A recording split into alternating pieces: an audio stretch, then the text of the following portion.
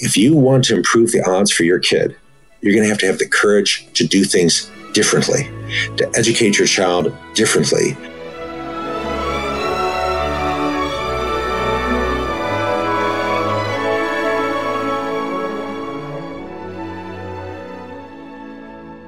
Hello, and welcome to the Arts of Language podcast with Andrew Pudewa, founder of the Institute for Excellence in Writing, or as many like to say, IEW.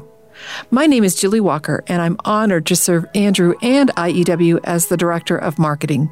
Our goal is to equip teachers and teaching parents with methods and materials which will aid them in training their students to become confident and competent communicators and thinkers.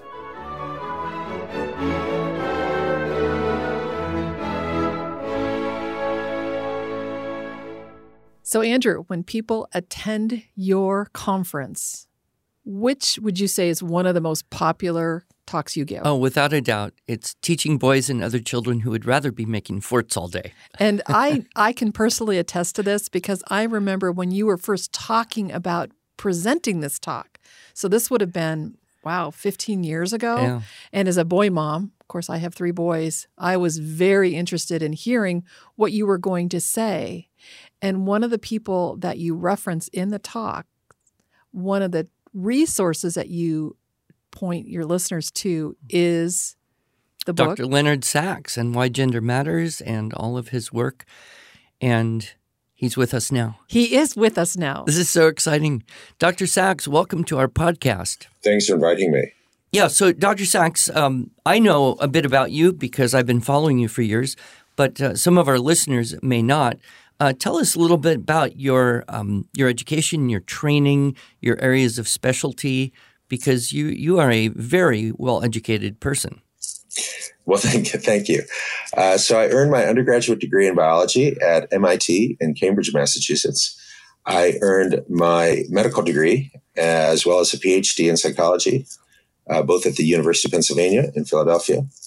I did a 3-year residency in family medicine. I am board certified in family medicine. I have been a medical doctor for 32 years. I started visiting schools back in 2001. Being both a psychologist and a medical doctor, I found myself doing a lot of evaluations of kids, especially boys who were struggling in school. I visited the schools, started visiting schools in a big way.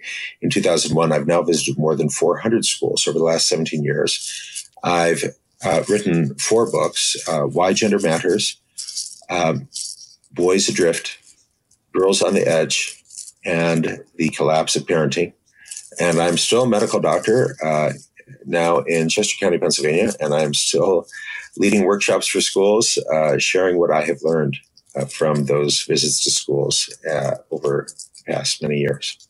I've spoken with you here and there over many years. I think we first met in Atlanta at a Catholic schools event probably 16, 17 years ago, if my memory serves. Something like that, yes. Yeah. And fortunately, we haven't got much older, the two of us. We look about the same, I'm sure. But your talk, you gave a 4-hour presentation at that conference. And to this day, I still have the notes that I took. I was on the edge of my seat. I was rapt because you were giving all of the science and research to support so many things that I had observed but seemed wrong. That seemed kind of, uncomfortable to say to people, like boys and girls actually learn differently. And I was just so excited. I got your Why Gender Matters first edition, and I swallowed it up, took more notes. And so the first half of that talk that I do, teaching boys and other children who would rather be making forts all day, is really entirely what I learned from you back in those early days. Thank you.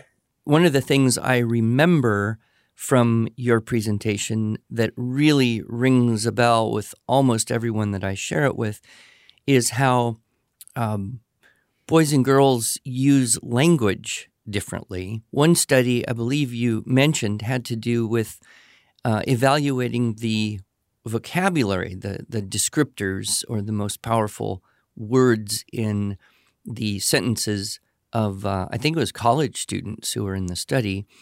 and found that a lot of the men would lean toward the verbs and adverbs, and most of the women would lean toward the adjectives. Do you remember? Well, I think you're referring now to studies that I cited. I cited 5 studies of free drawing in children.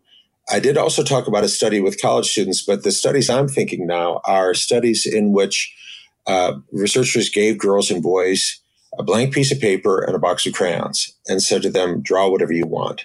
I cited studies from the United States, England, South Africa, Japan, and Thailand, in which researchers did just that. It's called free drawing. Let kids draw whatever they want. And what girls draw are people, pets, flowers, and trees.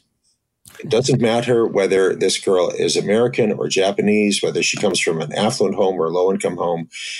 Girls everywhere draw people, pets, flowers, and trees, usually 2, 3, or 4, arranged on a horizontal ground. The people have eyes, mouth, hair, and clothes. The great majority of boys draw something quite different. The great majority of boys are drawing a scene of action at a moment of change, like a monster eating an alien or a rocket smashing into a planet. Human figures, if present, are often stick figures, lacking eyes, mouth, hair, and clothes. Girls use 10 or more crayons with the predominance of red, orange, yellow, green, beige, and brown. Boys use 6 or fewer crayons with the predominance of black, gray, silver, and blue. And what I believe I might have said in that presentation many years ago is that girls draw nouns, boys draw verbs, because that's how one of the researchers actually summarized the finding.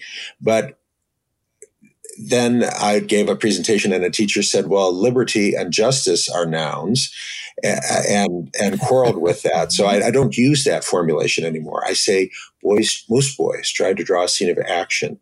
Most girls, almost all girls, are drawing people, pets, flowers, and trees. I do want to mention, though, that in each of these 5 studies, roughly 8% of boys, about 1 in 12 boys, draw something very much like what the girls draw. About 1 in 12 boys draw people, pets, flowers, and trees. It turns out that boys who draw people, pets, and trees have much more in common than you might imagine with other boys who draw people, pets, and trees. They're at least 3 times more likely to have allergies, asthma, or eczema, sufficiently severe to warrant ongoing consultation with a physician. They may be athletic, but they're not playing football or ice hockey. They're playing tennis, track, or golf, because these boys don't like to hit and they don't like to be hit. And in school, they're much more likely to become victims of bullying. Because a favorite game among 12-year-old boys is one boy comes up to another boy and says, hey, how about I hit you as hard as I can, and then you hit me as hard as you can. And this boy will say, but I don't want to hit you, and I don't want you to hit me. And he runs off and boom, marks himself as a victim of bullying. So one question we get often, and I've developed a few different ways to answer this question, but I would be curious how you would answer it. Teachers, usually women teachers, mothers who have homeschool boys, and writing, and they'll say, well, how come my boy or boys or son wants to always write things that are violent and gross? And how much is too much? And how do I steer them away from that? Have you dealt with that question at all? Certainly. That's always a focus when I meet with teachers. What's in bounds and what's out of bounds? So I visited a high school, and parents told me about how their 10th grade son, the assignment was to write about whatever you want. And the boy chose to write about the Battle of Stalingrad, winter 1942, from the perspective of a Russian soldier. And the Russian soldier is on patrol, and he is ambushed by a German soldier who's trying to stab him with a knife so as to make no noise. And the Russian soldier fires his rifle at point-blank range into the face of the German soldier, and then describes in his story what happens when you fire a rifle at point-blank range in another man's face. What happens is that the head explodes. A piece of brain goes this way, a piece of eyeball goes this way, a piece of chin with a tooth attached goes this way. This boy was suspended from his high school, and the parents were told that the son would not be allowed to return until the parents had obtained an evaluation from a licensed professional who would have to write a letter to the school on stationery, assuring the school that the boy posed no imminent danger to himself or to others. And when the parents shared that story with me, it really struck a chord, because I wrote a similar story. 41 years ago, I was a senior at Shaker Heights High School in Ohio. And the lead teacher for English, Robert Hansen, nominated me and 3 other students to sit for a national competition sponsored by the National Council of Teachers of English, NCTE.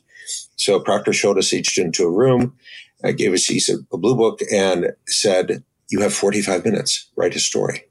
I wrote a story about East German refugees trying to escape to West Germany, crossing a minefield in the middle of the night. And one of them and as they're almost at the border, one of them steps on a mine, which blows off his left leg to the hip and his right leg to the knee. So now he has no feet. He's crawling west the last few feet as blood is pouring out of the stumps where his legs used to be. And the East German guards have trained their lights on him and are shooting at him, but narrowly missing. He reaches the border, and the West German guards pick him up to take him to hospital. And in that moment, he dies. The end. My own mom died in September 2008. Going through her papers after her death, I found that she had saved the certificate by the NCTE sent to our home, awarding me their highest honor in creative writing. Boys have always written about traumatic amputation and violent death. 40 years ago, it could get you a prize, as it did for me. Today, it will often get you suspended or other disciplinary infraction. Boys doing things that boys have always done, writing stories about violent death, drawing pictures of weapons, throwing snowballs at each other, pointing fingers at one another, saying, "Bang, bang, you're dead." Boys doing things that boys have always done now gets you in trouble. And that's one big reason why so many boys now regard academic achievement as unmasculine. And I explore that topic at great length in my book, Boys Adrift. Yes, you have 4 books now. Is that right? Yes. Why Gender Matters, Boys Adrift, Girls on the Edge, and The Collapse of Parenting. But I want to answer your question. Your question is, where do you draw the line? Yes. What's in bounds and what's out of bounds? My answer is very simple. Generic and classic violence is in bounds. Generic violence means violence which is intrinsic to that genre of writing. If you're writing a story about Roman gladiators, there will be battle axes, there will be blood, there will be decapitations, because that's what happened in Roman gladiatorial combat. And that's in bounds. But personal and threatening violence is out of bounds. So if a boy named Michael writes a story about a boy named Michael who brings a knife to school to stab a boy named Zachary, and there is a boy named Zachary at school who's been making fun of him, that's out of bounds. That's personal. That is threatening. We have found that boys understand in bounds versus out of bounds very well, and they have no trouble accommodating these differences. But parents and teachers are often uncomfortable. I was doing a workshop for teachers, and a parent and teacher said, "I'm sorry, Dr. Sack, I could not accept the boy's story that you just described about describing what happens when you blow a man's head off with a rifle." She said, "I don't want to condone violence." She said, "What about Columbine and Virginia Tech?" And I asked her, please, to turn to that page in chapter 2 of my book, Boys Adrift, under the big bold heading, "What about Columbine and Virginia Tech?" We actually know a great deal now about Dylan Klebold and Eric Harris, the 2 killers at Columbine High School, April 20th, 1999. We know that many months before April 20th, 1999, both these boys wrote stories describing bringing weapons to school and killing other students whom they named. And in both cases, teachers appropriately made a referral, but no definitive intervention followed. If a definitive intervention had followed, if a search warrant had been executed, as should have been done, they would have found bombs and ammunition in Dylan Klebold's, in Eric Harris's closet. He made no attempt to hide them. His parents knew they were there. But no definitive intervention followed. Why? Because the counselors are overwhelmed, because the teachers are referring the boy who's writing about Roman gladiators or the Battle of Stalingrad. And Eric Harris was such a nice boy. If you care about preventing actual violence, this is the distinction you must understand. The boy who writes personal and threatening stories, naming other kids whom he wants to hurt, that's grounds for urgent same-day intervention. That's not a normal variation. But that's very unusual. The much more common boy who's writing generic and classic violence about World War II or Roman gladiators, That's fine. And if that's what your boy wants to write, then your job as his teacher is to help him to write that story better, to make it more vivid, more evocative. We have very good research, which I present in my book, Boys Adrift, showing that that boy, me, the boy who writes such a story, is not more likely to be an agent of actual violence. He is not. So you probably have observed various teachers teaching writing to both boys and girls. What would you say are some of the best practices that you've seen in terms of helping boys unlock their writing, language, verbal potential? Let me give you another example from a classroom I visited in Brisbane, Australia. The assignment, this is a year 7 classroom in Brisbane, Australia. The assignment is to describe how you would feel if you had emigrated to Australia from Zimbabwe as a white family in the year 2000. In the year 2000, the kids were learning the government of Zimbabwe expropriated many wealthy white families in Zimbabwe, took their land away, and many of these families left, but were not allowed to bring any money or valuables with them. So they arrived basically penniless with a few suitcases of clothes in Australia. Write about what your life is like now. So a girl in that classroom had written a very moving story about how her parents still didn't have any money, and at the school party, she had nothing nice to wear, and she'd laid out the outfits which she could possibly wear, none of which were very nice. And as she touches each outfit, a tear rolls down her cheek and onto her clothes. The end. The teacher was deeply moved, read the entire story to the class, start to finish. Teacher said, "Class, that's great writing. Do you understand what makes that such a great story? 2 things. Did you notice the detail of color and texture in Melissa's story? How the periwinkle blouse has faded to a dull sky blue, how the corduroy jumper has been worn to a shine. And even more importantly, class, did you see how Melissa gets you into the mind of her protagonist? When her protagonist starts to cry, you know exactly why she is crying. That's great writing. Well done, Melissa. I want you all to aspire to that quality of writing." Well, I spoke to a boy. He'd written a story. In his story, the father goes back to Africa, goes back to the site of their own plantation, digs up the diamonds and the gold that they had buried many years earlier when they saw the troubles coming, steals a motorcycle. And from this point on, the story is very derivative of the Steve McQueen sequence in The Great Escape. He's racing down the highway being pursued by the 3 police officers, goes off the highway onto the grassland, heading for the border, jumps over the barbed wire, falls off the motorcycle, is surrounded by the 3 police officers, but he grabs the rifle from one, knocks the second one down, knocks the third one down, leaps back on the motorcycle and escapes to freedom with the diamonds and the gold. The teacher was not impressed. She said, "Justin, I have several major problems with your story. I know nothing about your protagonist. Is he tall, short, fat, thin, attractive, unattractive? What kind of clothes is he wearing? Is he wearing any clothes? I don't know. You never mentioned that." More importantly, the teacher said to Justin, "I know nothing about what's going on in the mind of your protagonist. As he's racing down the highway being pursued by the police officers, is he terrified he's going to be captured and thrown in jail for who knows how long? Is he longing for his family back home in Brisbane? Is he enjoying the landscape, taking in the fresh air? I don't know. He might as well be a robot. Justin, I have to ask you to write your story over." Good creative writing, and by good here, I mean genuine, honest creative writing, comes very close to the core of who you are as a human being. Justin doesn't want to write a story about feelings and colors and textures. Or as Justin said to me, his exact words, Justin said to me, "I already wrote my story. If she doesn't like it, that's her problem."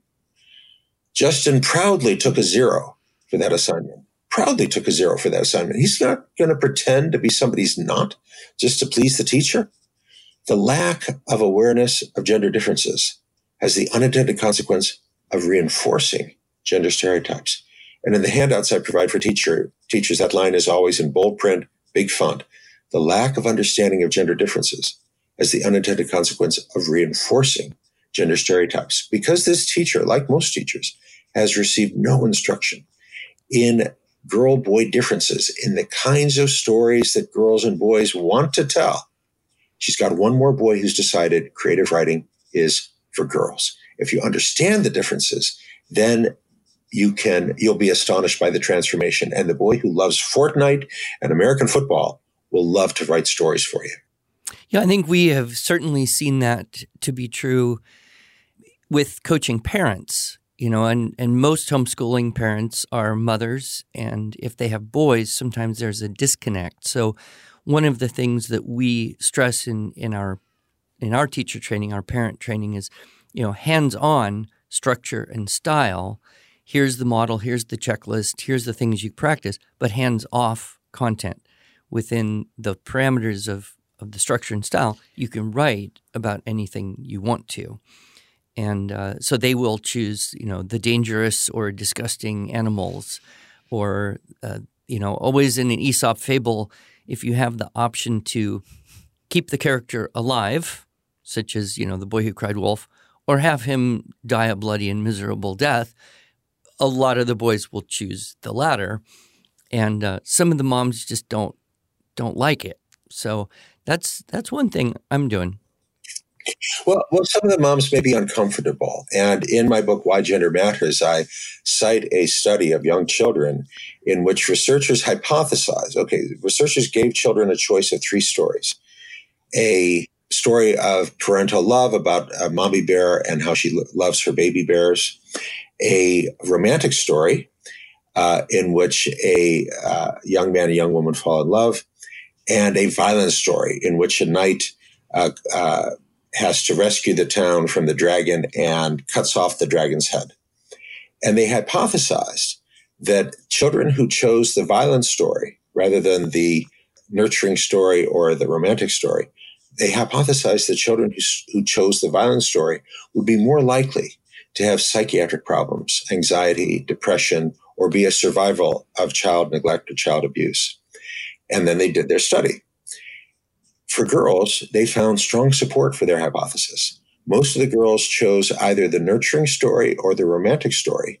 Only a few girls chose the violent story, and those girls who did choose the violent story were much more likely to be anxious, to be depressed, or to have a personal history of child abuse or child neglect.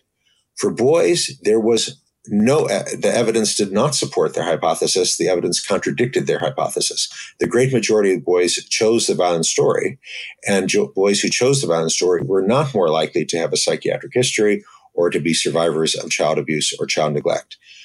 And again, many parents have never heard this, and they assume that if a child chooses a violent story, there must be something wrong with the kid. Again, there's some evidence to support that guess with regard to girls, but the evidence for boys suggests just the opposite. If your boy likes to tell violent stories, that is not grounds for concern. I was such a boy. Many boys are such boys. And again, we have good evidence, which I present in my book, Boys Adrift, that such boys are not more likely to be agents of actual violence, provided those stories are generic or classic, not personal or threatening. One of the talks that I do at a conference is called Fairy Tales and the Moral Imagination, in which I talk about various types of fairy tales, whole stories, healing stories, broken stories, and twisted stories, as well as different, I guess you'd call them virtues that can be learned from the fairy tales, fortitude, generosity, forgiveness, etc. And one of my quotes that I use in there, I'm guessing you're probably familiar with G.K. Chesterton, and he said, "We don't read fairy tales to children so that they learn that dragons exist. Children already know dragons exist. We read them fairy tales so that they learn that dragons can be slain," to paraphrase Chesterton there. So do you think there's something in that the boys just they want to slay the dragon, and whatever that dragon is translated in, whether it's set in a war or a different kind of battle, is that something that you've come across, I don't know, in your research or your analysis? Well, sure. Again, in my book, Why Gender Matters, I have a chapter on aggression, and I also explore, and this is more on Boys Adrift, the transition from boyhood to manhood. Most enduring cultures have taken that transition very seriously, from boyhood to manhood, from girlhood to womanhood. Kids don't want to be adults. Girls want to be women and boys want to be men. But what does that mean? Well, it means something a little different in each culture. But in our contemporary American culture, we pay no attention to it. In fact, mainstream American culture, the culture that is influenced by elites at Harvard, Yale, Princeton, Stanford, deliberately undermines any hardwired understanding of gender. And the result is kids who are really confused, and they're looking to the marketplace. When they look to the marketplace, what they find is these exaggerated caricatures of masculinity and femininity. And some boys try to model that. So if we ignore these gender differences, bad things happen. We get kids who are confused. Ignoring gender doesn't make it go away. Ignoring gender reinforces gender stereotypes and creates enormous confusion. In your book, Boys Adrift, you, I believe, identify, is it 5 factors undermining the success of young men today? What are those 5 things? Okay, in no particular order, they are changes in education. As I mentioned earlier, boys doing things that boys have always done now gets you in trouble at school. Video games is a second factor. And again, a lot of parents don't get that, because when a parent over 30 thinks of video games, they're thinking of Pong or Pac-Man. They've never played RDR2. You'll find parents who don't even know what RDR2 is. RDR2 is the world's most successful entertainment.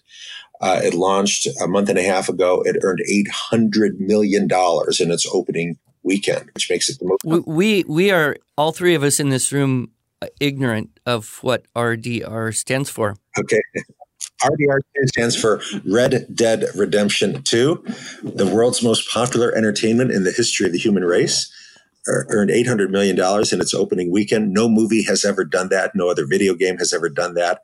I just spoke last week to students at a school in Maryland, just north of Baltimore.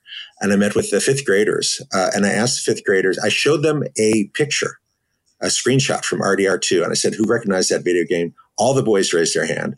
I said, who can name that character? Almost all the boys could name that character. Girls had no idea what we were talking about. Teachers had no idea what we were talking about. But the video game, it takes 80 to 100 hours to complete this game. That's more than 2 weeks of full-time work you're going to have to devote to mastering this game, to getting your horse to obey your commands. It is an immensely immersive game. And parents have no clue, and they don't understand why their son would much rather spend his free time in his bedroom playing a video game rather than throwing a football around outside or talking to girls. Again, we have good research showing that boys today are much more likely to spend their free time in their bedroom alone rather than doing anything else compared with boys just 10 years ago. So that's the second factor. A third factor is medications for attention deficit disorder. Adderall, Vyvanse, Concerta, Metadate, Focalin, Detrana, the most popular medications for ADHD, damage the motivational center of the brain. This was not known 20 years ago. It is well documented today. A boy in the United States is 14 times more likely to be on medication for ADHD compared to a boy in the United Kingdom. And most parents are not aware of the dangers. Most prescribing physicians are not aware of the dangers, which are well documented. That goes to some real corruption in the heart of American medicine. And by corruption, I mean the fact that the leaders of American medicine, like Joseph Biederman, chief of research in pediatric psychiatry at Harvard Medical School, admitted in the United States Senate Judiciary Committee hearings that he's accepted millions of dollars from the drug companies that he never publicly disclosed. That many of these leaders are acting as paid spokespersons for the drug companies, and they're not telling us. So that's the third factor. A fourth factor is endocrine disruptors. The testosterone levels of American boys are less than half what they were of American boys 60 years ago. And that's a problem because boys rely on testosterone for drive and motivation.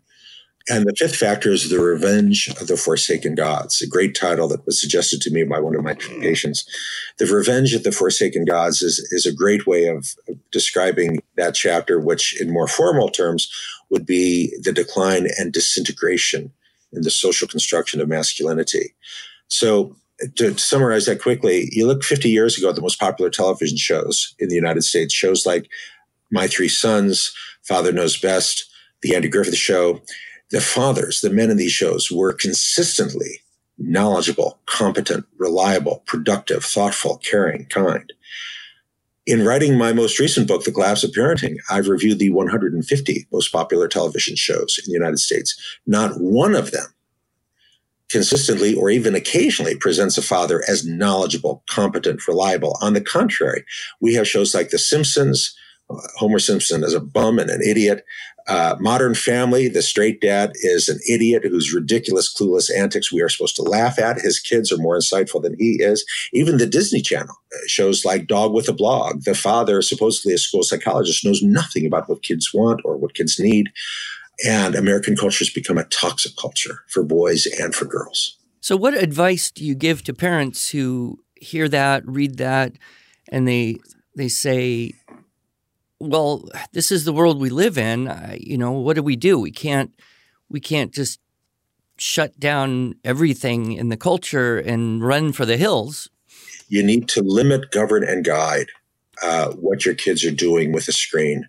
So my daughter and I watch several hours of television a week together. We watch The Andy Griffith Show. Every episode of The Andy Griffith Show, and there's more than 200, are available free if you're a member of Amazon Prime. I have no affiliation with Amazon. But we have watched over 100 episodes of The Andy Griffith Show, which is great television. Mm-hmm. We watch Singing in the Rain. We watch The American in Paris. Sarah can sing many songs from My Fair Lady straight through. She knows all the lyrics. There's a lot of great American cinema and great American television out there. Very little of it has been produced in the last 10 years, but who cares? We can access it online. And I have no problem with my daughter growing up knowing the Andy Griffith Show better than she knows the Disney Channel.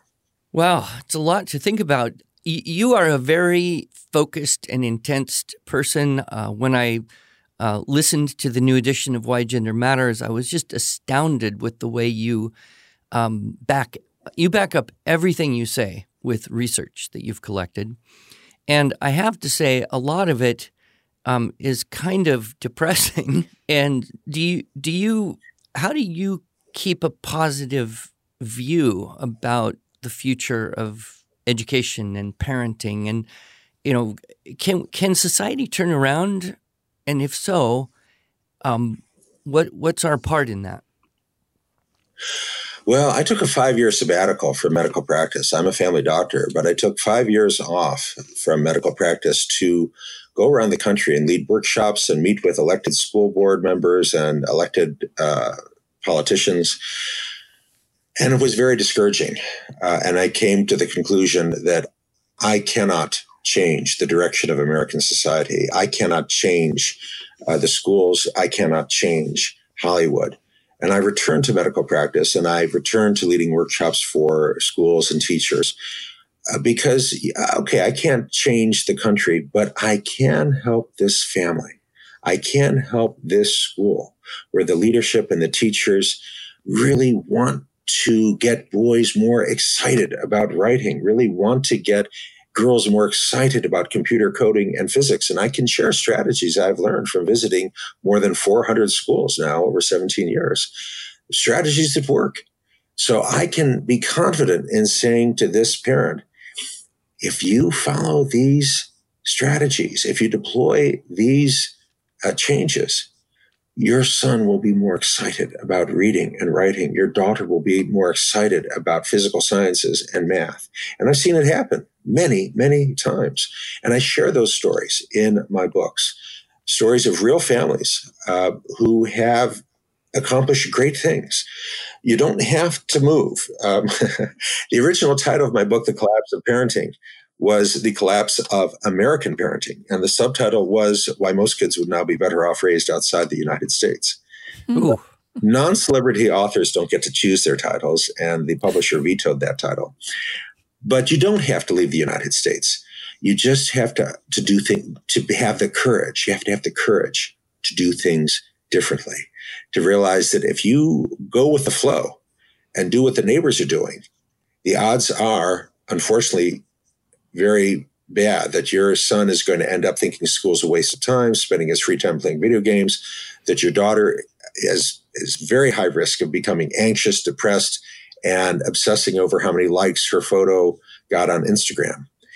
If you want to improve the odds for your kid, you're going to have the courage to do things differently, to educate your child differently, to limit, govern, and guide what they're looking at on their screens.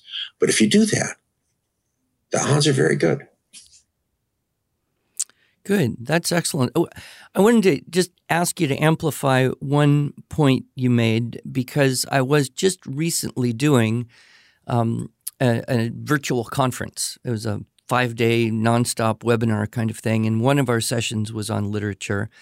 And I got a lot of people who wrote questions. How do I get my son more interested in reading? And you touched on that. Could you share with us perhaps a strategy that you have found helps with boys in reading? Because I think it's universally acknowledged that children in general and boys in particular read much less today than they did even 20 years ago. Yes, we do have a good study on that, a National Endowment for the Arts, showing that girls are reading somewhat less than they were reading in 1980. American boys have just about stopped reading compared to, they've just about stopped reading. As the authors of that more recent study, Mark Barline and Sandra Stotsky, concluded, they said, girls read, boys don't. That's a quote from their conclusion. They said, reading has become a marker of gender identity. Girls read, boys don't. And this is true really across every demographic, Black, white, Asian, Hispanic, affluent, low income. Boys today are much more likely to choose to spend their free time playing a video game than reading a book. So how do you get boys excited about reading? So you can teach the same text to girls and boys, but you're going to teach it differently. So I share what I learned in a classroom of a very gifted teacher, Ben Williams. He was beginning the unit on Jane Eyre, the book Jane Eyre. Mm-hmm. One of your favorites, Andrew? One of my favorites, but wouldn't have been when I was in high school, I have to confess. And he said to the boy sitting in the front row, he said, Richard, open to chapter 19 and read out loud. It's the middle of the night in Rochester's castle. Everyone's asleep, and then all of a sudden you hear somebody screaming from an unfamiliar corner of the castle. Everyone comes running. They see this guy. No one's ever seen him before. His left shoulder's all covered in blood. He's mumbling something doesn't make any sense. They call the doctor. The doctor comes running. The doctor cleans up the wound and examines the wound. The doctor stands up and says, this wound was not made by any knife. There have been human teeth here. Okay, thank you, Richard. Stephen, what do you think? Why would somebody use their teeth to rip open a guy's shoulder? Why not use a knife? And Stephen says, well, maybe he didn't have a knife. He said, okay, thank you. Tyrone, what do you think? Why would somebody use their teeth? And Tyrone says, maybe a crazy person. Very interesting. Maybe a crazy person. Let's write that on the whiteboard. Now, why don't you go back and read this book from the beginning? Stop at this page and write me one paragraph if you've gotten any clues about the possible identity of the assailant. Continue on to this page. Write me another paragraph. Have you got any clues about the possible identity of the victim? And the boys go back and they come to this page, and Jane's got her first paying job working in Rochester's castle. She's putting her things away, and she hears someone laughing out in the corridor. But it's not a friendly laugh. It's like a kind of laugh. And she pokes her head out in the corridor. Anybody there? There's nobody there. Whoever was just there laughing vanished, just like that assailant vanished in chapter 19, vanished without a trace. What they do? Climb up in the rafters? And look, this is the page where I've got to write one paragraph. Have I gotten any clues about the possible identity of the assailant in chapter 19? Well, sure. It might be the crazy person who was laughing in the corridor. And these boys will devour Jane Eyre. And you get to chapter 19, you know exactly who the assailant is. It's a crazy woman who was Don't give laughing. it away. Spoiler alert. Unanswered question. She's obviously criminally insane. She already tried to kill Rochester and burned down the castle. Why don't they lock her up? Why does she have free run of the castle? And what's going on with Rochester's actions don't make any sense. And the same boys who love Fortnite and football will devour Jane Eyre and tell you it's their favorite book. Again, I have learned many strategies from teachers at schools who have been very successful in getting boys excited about reading. You can, incidentally, that strategy, okay, Ben Williams' strategy, start in the middle at an exciting point and then going back to the beginning. Ben Williams did not create that strategy. When you get home this evening, I want you to open the well-worn copy of Homer's Iliad that you keep in the nightstand. Open to the beginning. How does Homer begin the Iliad? Does it begin with Helen of Troy and Paris and Menelaus? No. He begins in the middle of the story. The Greeks have been besieging Troy for 10 years. You don't know why. You don't know what the war's about. You jump right into the middle of the story, and then you go back to the beginning. Homer knew this. Hollywood screenwriters know this. Gifted teachers of boys know this. We can deploy this strategy in the co-ed classroom. Now, when you do that, and I've seen this done, the teacher says, "Why don't you open chapter 19? Richard, please read out loud." Emily will raise her hand and say, "Excuse me, if the author wanted that to be chapter 19, it would be chapter 1. The author didn't choose that to be chapter 1. The author chose that to be chapter 19. So some girls will push back, but the girl is not greatly undermined by your doing this strategy. We have found you can deploy many, not all, but many of these strategies that I've learned from the boys' schools. You can deploy most of them in the co-ed classroom with great effectiveness. Well, Dr. Sachs, this has been very interesting, a little bit challenging, and I am so grateful for you taking the time to join our podcast. And you have a website, you have some resources. Tell us where people can go.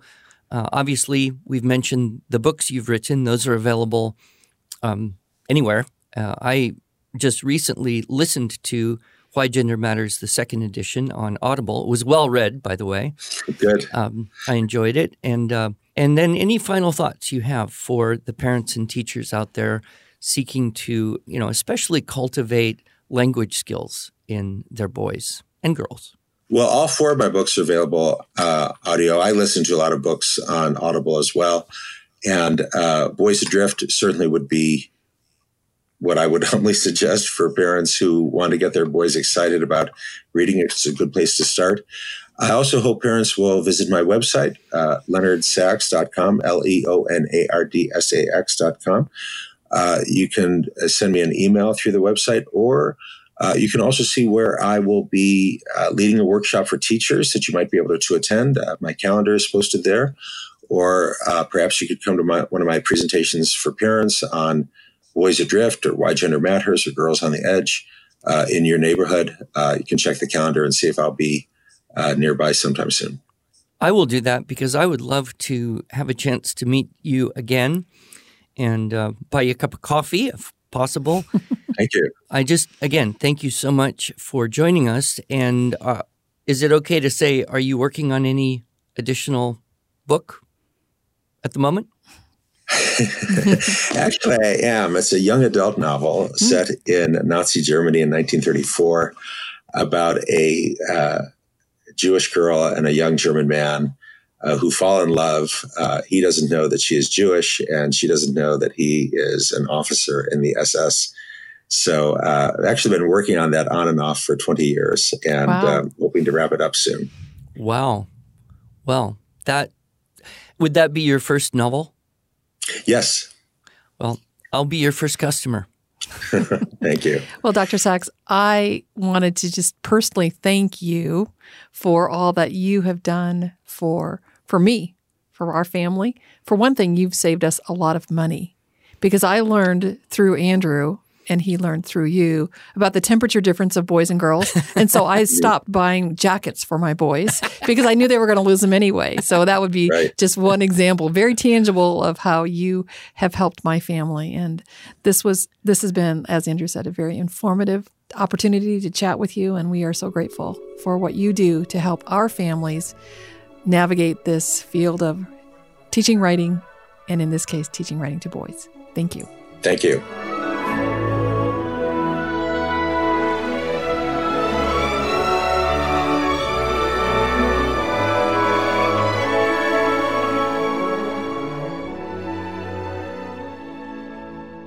Thanks so much for joining us.